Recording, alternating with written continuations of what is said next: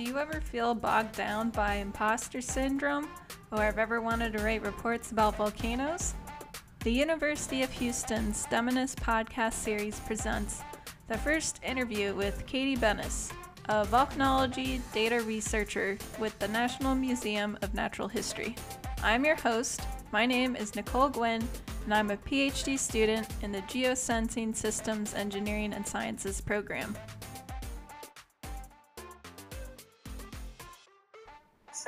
Hi everyone, my name is Katie Bennis, and I am a volcanology data researcher with the National Museum of Natural History out in Washington, D.C., and I work in a specific department called the Global Volcanism Program.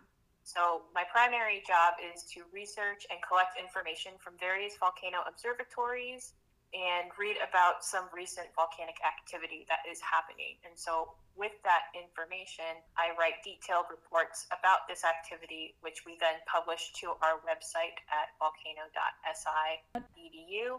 And everyone can read this. This is open for the public, so people can keep up with the current events in terms of what's going on volcanically. That sounds awesome. So you work at the GVP, which is short for Global Volcanism Program. Could you elaborate on a specific project you're working on now?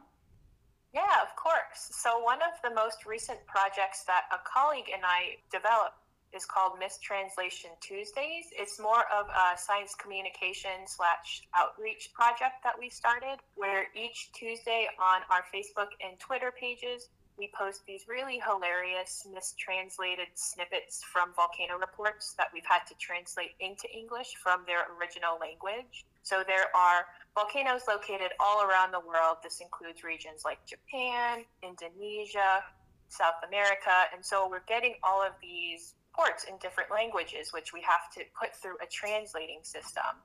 And so not all the time can you translate these technologically detailed reports into common English. And so this kind of produces really hilarious results that we like to show off to our followers.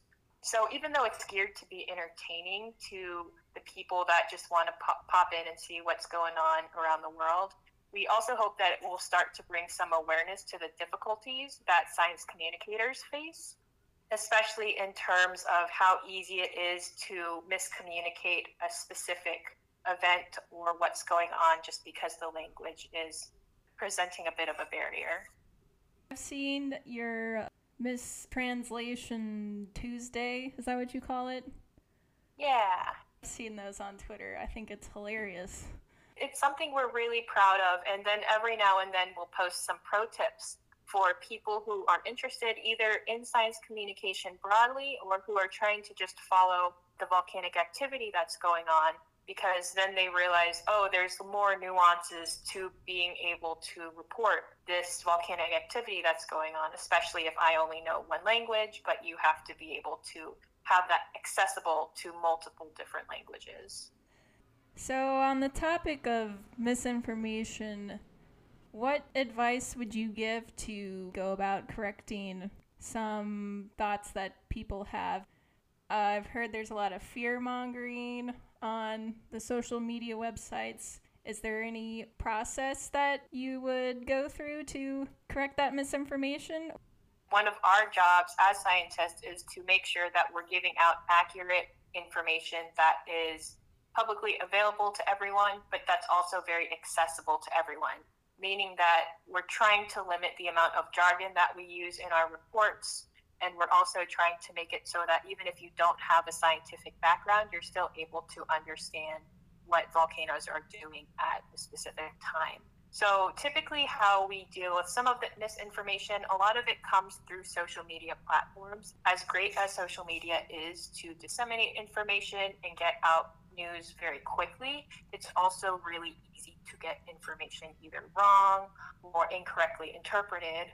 And so we're pretty active both on Facebook and Twitter. So when we do see people sharing articles of fear-mongering or talking about super eruptions that isn't necessarily accurate, we try to point that out to the people that are spreading that information and say, hey, this isn't really from a reliable source. You can check out our website, which has all of the current and up-to-date information that you might need on it.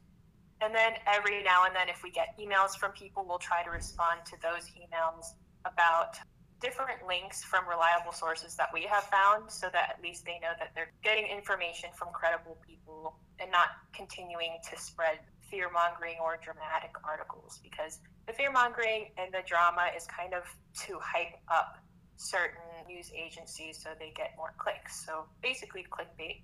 We try to just present the information as clearly and accurately as possible so people can continue to spread the correct information rather than the more fearful information that people can easily receive.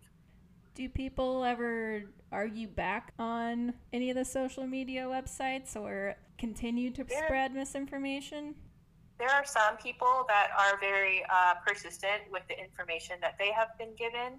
So we don't always respond to people who aren't open to listening to what information that we have. We try not to create any drama. We try not to create any sort of argument or anything like that. We just want to present the factual information.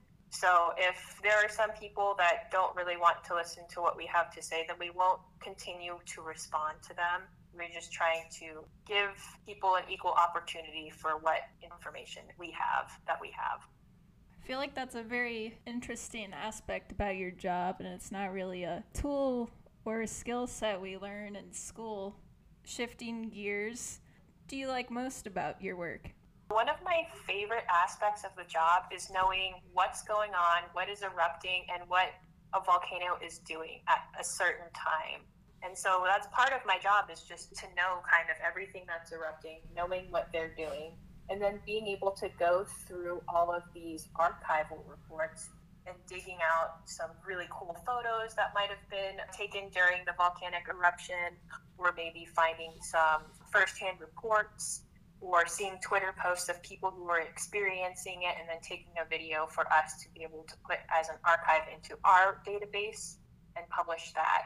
So it's kind of like a huge puzzle of just trying to gather all of this information, translate it if I need to translate it, interpret it scientifically speaking so that we can understand what really is going on at that volcano, and then being able to take all this information and synthesize it down into a succinct bulletin report so that people don't have to read pages and pages of details. They'll just be able to get the main gist of this is exactly what's happening.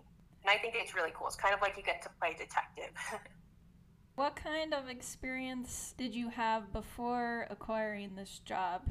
Was volcano something you learned in school, or what about the writing aspect too? For the writing aspect, it's something that I've always loved to do. It's something that I don't think is insanely popular among scientists. There's a lot of friends or colleagues or mentors that I've had who haven't always been fans of just writing out papers or proposals or anything like that. But I always really loved to write, and so I started taking creative writing classes and literature classes all the way back in high school, which I continued through my undergraduate degree just because I thought it was a good skill to have. And I think having strong writing skills is a really important, valuable skill just for any job in general. And I didn't really get into volcanology until I started my master's program. I think I started in my senior year of high school actually contemplating looking at studying volcanoes, but I didn't really know that it was a potential career path for me. So I went through my Bachelor's of Science degree having basic knowledge of volcanoes that everyone gets in their Introduction to Geology course, but I didn't have anything more advanced than that. So when I went to my master's program at the University of Missouri, Kansas City, that's when I really started taking the volcanology course and learning more advanced science behind that subject. That really prepared me for my job that I currently have. I didn't take any formal training in terms of science communication or anything like that. This is all kind of coming with the job training, and then gaining some more experience as I continue to work in this field. So I hadn't studied volcanoes until graduate school, but that really helped prepare me for the job that I have now. So with the job market being a little iffy out there for a lot of us who are graduating kind of soon, do you have any advice for going after your dream job, or the job that you really want that's applicable to what you studied in school? And something that I wish someone had told me when I started just looking at volcanology or even considering science as a field is that There are so many jobs that are interdisciplinary, meaning that there's a wide range of subjects and skills that you can have that can be applicable to a job that may come up in the future. And you don't necessarily have to have all of the skills required for a single job, but I found that having multiple skills and a wide array of subjects and disciplines is just as important. What I was saying earlier, where I had taken a lot of creative writing classes and English classes, and I really loved languages, and I minored in French in my undergraduate college, people didn't really see the connection between that and geology, or even stretching that to volcanoes, right? You would think, oh, English and volcanology, they're completely separate beasts. But with this job, I found that all of the skills that I've learned since high school, I'm still using in my current job. I'm still able to write well. And then being able to speak another language is just an added advantage to the job that I have now, because since volcanoes are located in every region of the earth, it's just advantageous to have more than one language, because that opens up more opportunities. So even if you don't think that there is a specific skill that you have that won't be applicable to a job, I think it would still be important to have, because A, it's something that you likely enjoy or that you're interested in doing, and you're more likely to want to find a job that can utilize that skill to the best of its advantage because you have it.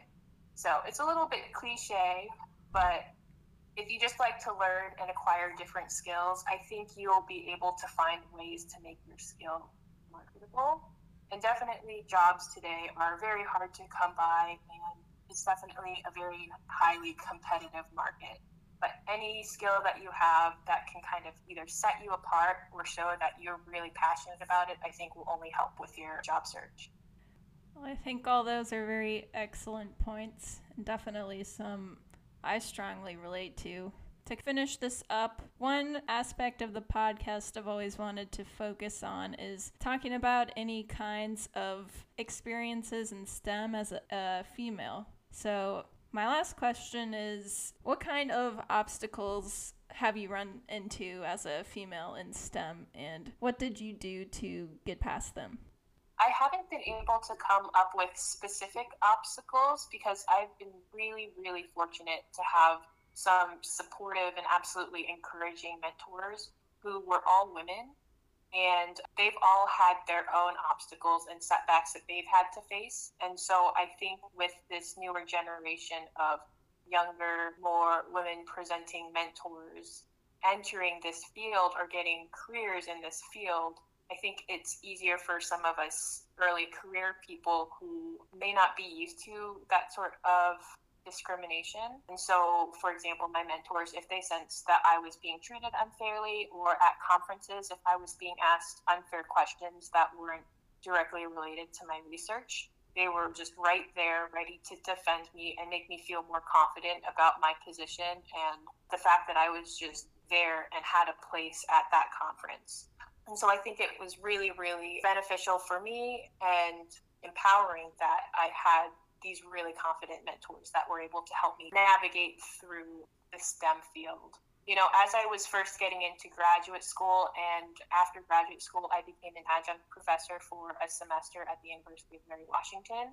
I found that there were also people who judged me based on my age, because I was relatively younger than most of my other colleagues or most of my other graduate student friends. And that seemed to directly correlate to the amount of experience that I had, and maybe the amount of knowledge that I would have possessed at the point of them meeting me.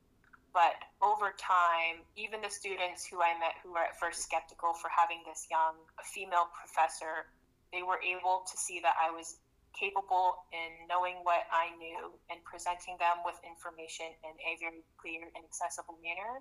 They responded very enthusiastically. So I came in with an open mind and tried not to let any of their skepticisms kind of get to me. I had some imposter syndrome, so feeling like, oh, maybe I don't belong among all of these really intelligent people, or people who have done hours and hours of field work or gone to field camp or anything like that. Having a good attitude about it, and then just trying to fit my way in and having people around me who were encouraging was really beneficial for my self-esteem and then my ability to do my work without fear of my being a woman as an obstacle. That's all really well said, Katie.